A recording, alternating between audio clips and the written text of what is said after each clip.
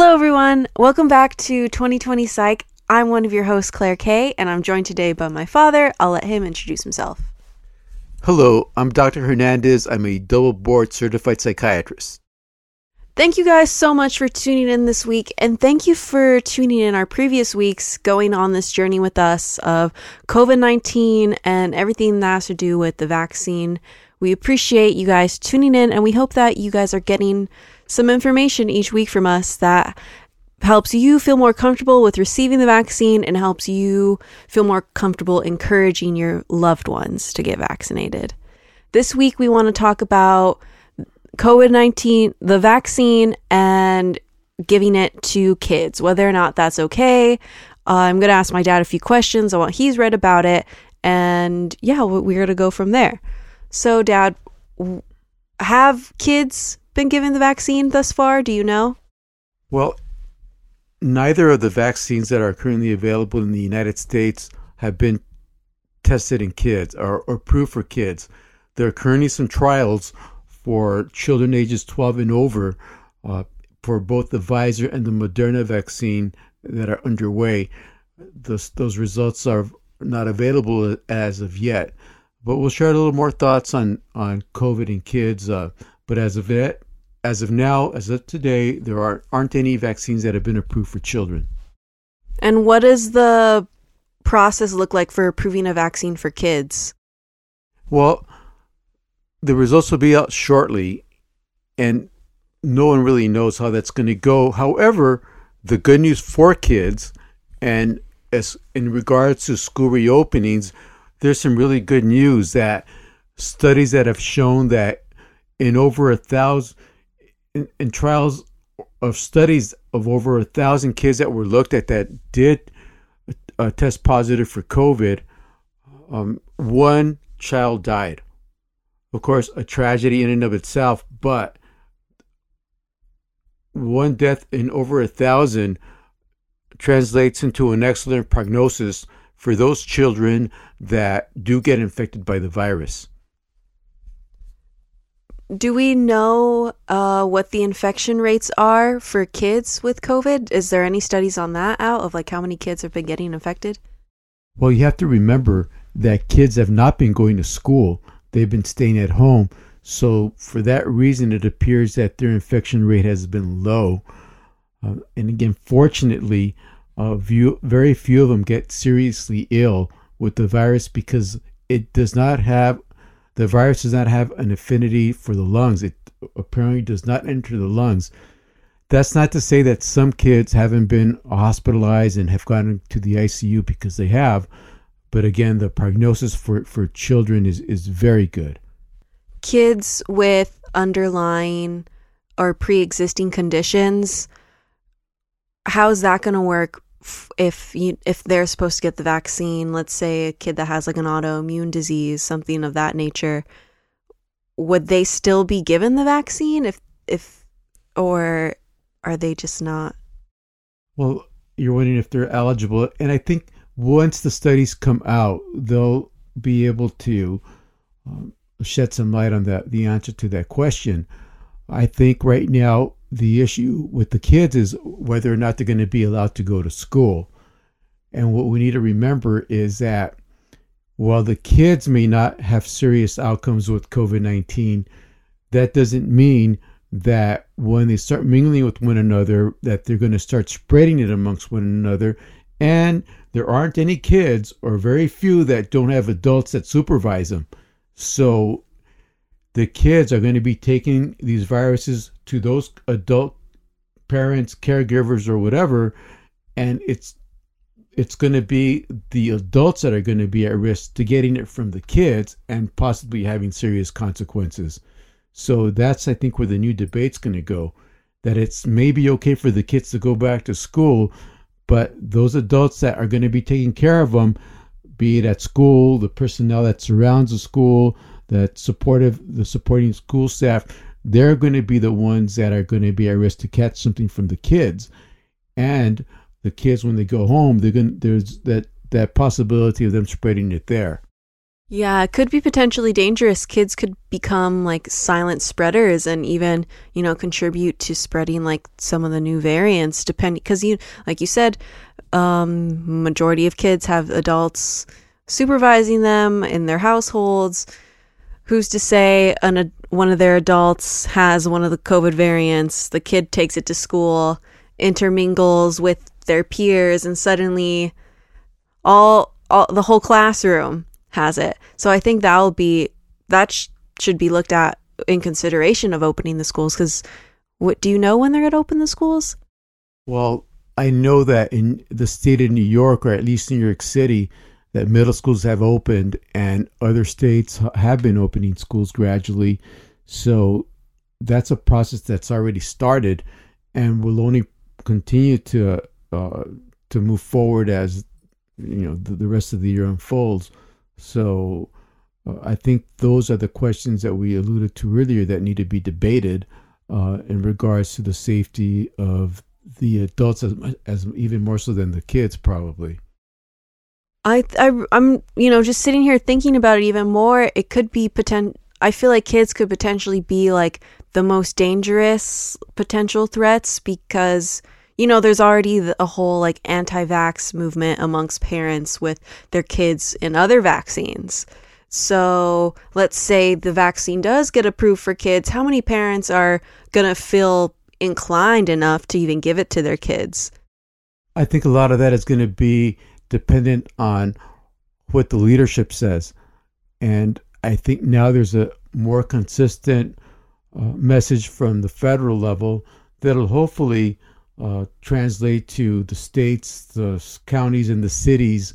The leaders in those areas will start advocating for the use of the vaccines. And hopefully, as the public gets educated, they'll be more open to and receptive of the vaccine programs. If I were 12 years old right now, would you feel safe enough to have me get the vaccine? Well, I'd like to wait for the preliminary studies to come out and for it to be approved in kids before you received it. And though I'm encouraged at this point that kids aren't going to have a serious outcome to begin with, so I don't think that's going to be as important as it is for the adult population at this time. So I think right now as it pertains to schools opening back up, the biggest priority is probably going to be vaccinating all the teachers and staff, and probably also like the parents of each kid until we can figure out if kids are allowed to get vaccinated, if that's safe for them. Well, I think that's what the real issue is at this point. The teachers definitely need to be protective, and so do all the ancillary staff in the schools, the bus drivers that take them, and the school cafeteria workers that feed them, and the teachers' aides, of course, and the security staff that's there, and again, all the supportive staff that goes into a school, and the parents too. So I think that those are everyone that's in the scope is going to be having to get the vaccine as well. Have you read anything about kids 12 and younger getting COVID and how that's affected them at all? Like I'd be curious to know like how if a 3-year-old baby has contracted COVID and like what happened to them. Kids of all age groups have tested positive for COVID and have developed symptoms. So there isn't any age group, even newborns, that are spared. Everybody can and has been infected. So age is not a barrier to becoming infected with COVID-19. I should have asked this for our COVID-19 and pregnancy podcast, but if a pregnant woman gets COVID, does that mean the baby has COVID too? Not necessarily. That hasn't always panned out. Some kids are born COVID free. And what have you read about the Johnson & Johnson vaccine? Because I've seen that it's only 66% effective, but the FDA approved it. Should people be concerned? Should they feel comfortable receiving it? What do you think? Well, it's 66% effective in preventing serious illness and 100% effective in preventing death. So that's what you have to include. And it's a bit of a different type of virus like the Moderna and the Pfizer because it's not a genetic vaccine like Pfizer and Moderna are. The J&J vaccine is made from an adenovirus. An adenovirus is commonly cause respiratory illness, and that virus has been modified to mimic the SARS virus or the COVID-19 virus so that the body can develop an immune response to COVID-19. And it's a stable virus. The vaccine is so it doesn't spread in the body. So it's a different theory or technique or strategy in dealing with the COVID-19 virus.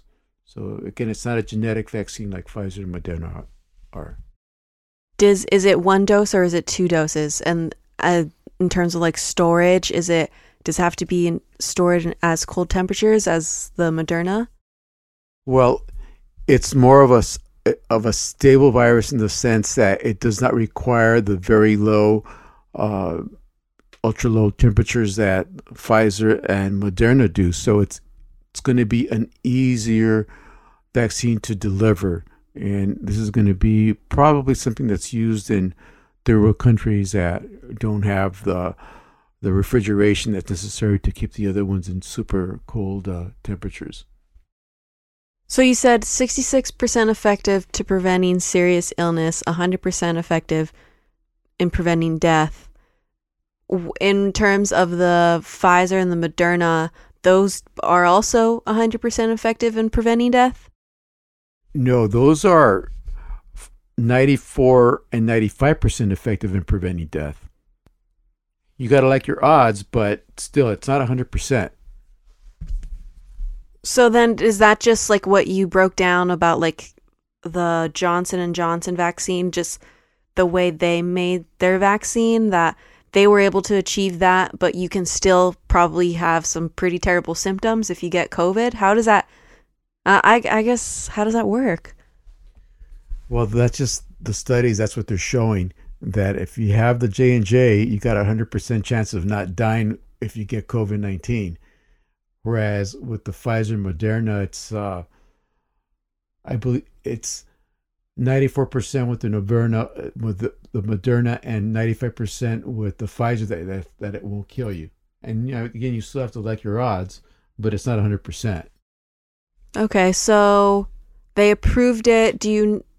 When are they going to? Have they already started distributing it in the United States, or because I know they did trials in Africa, but have they brought it to the States, or are they not doing that? Well, it's been FDA approved, so it's probably getting distributed as we speak.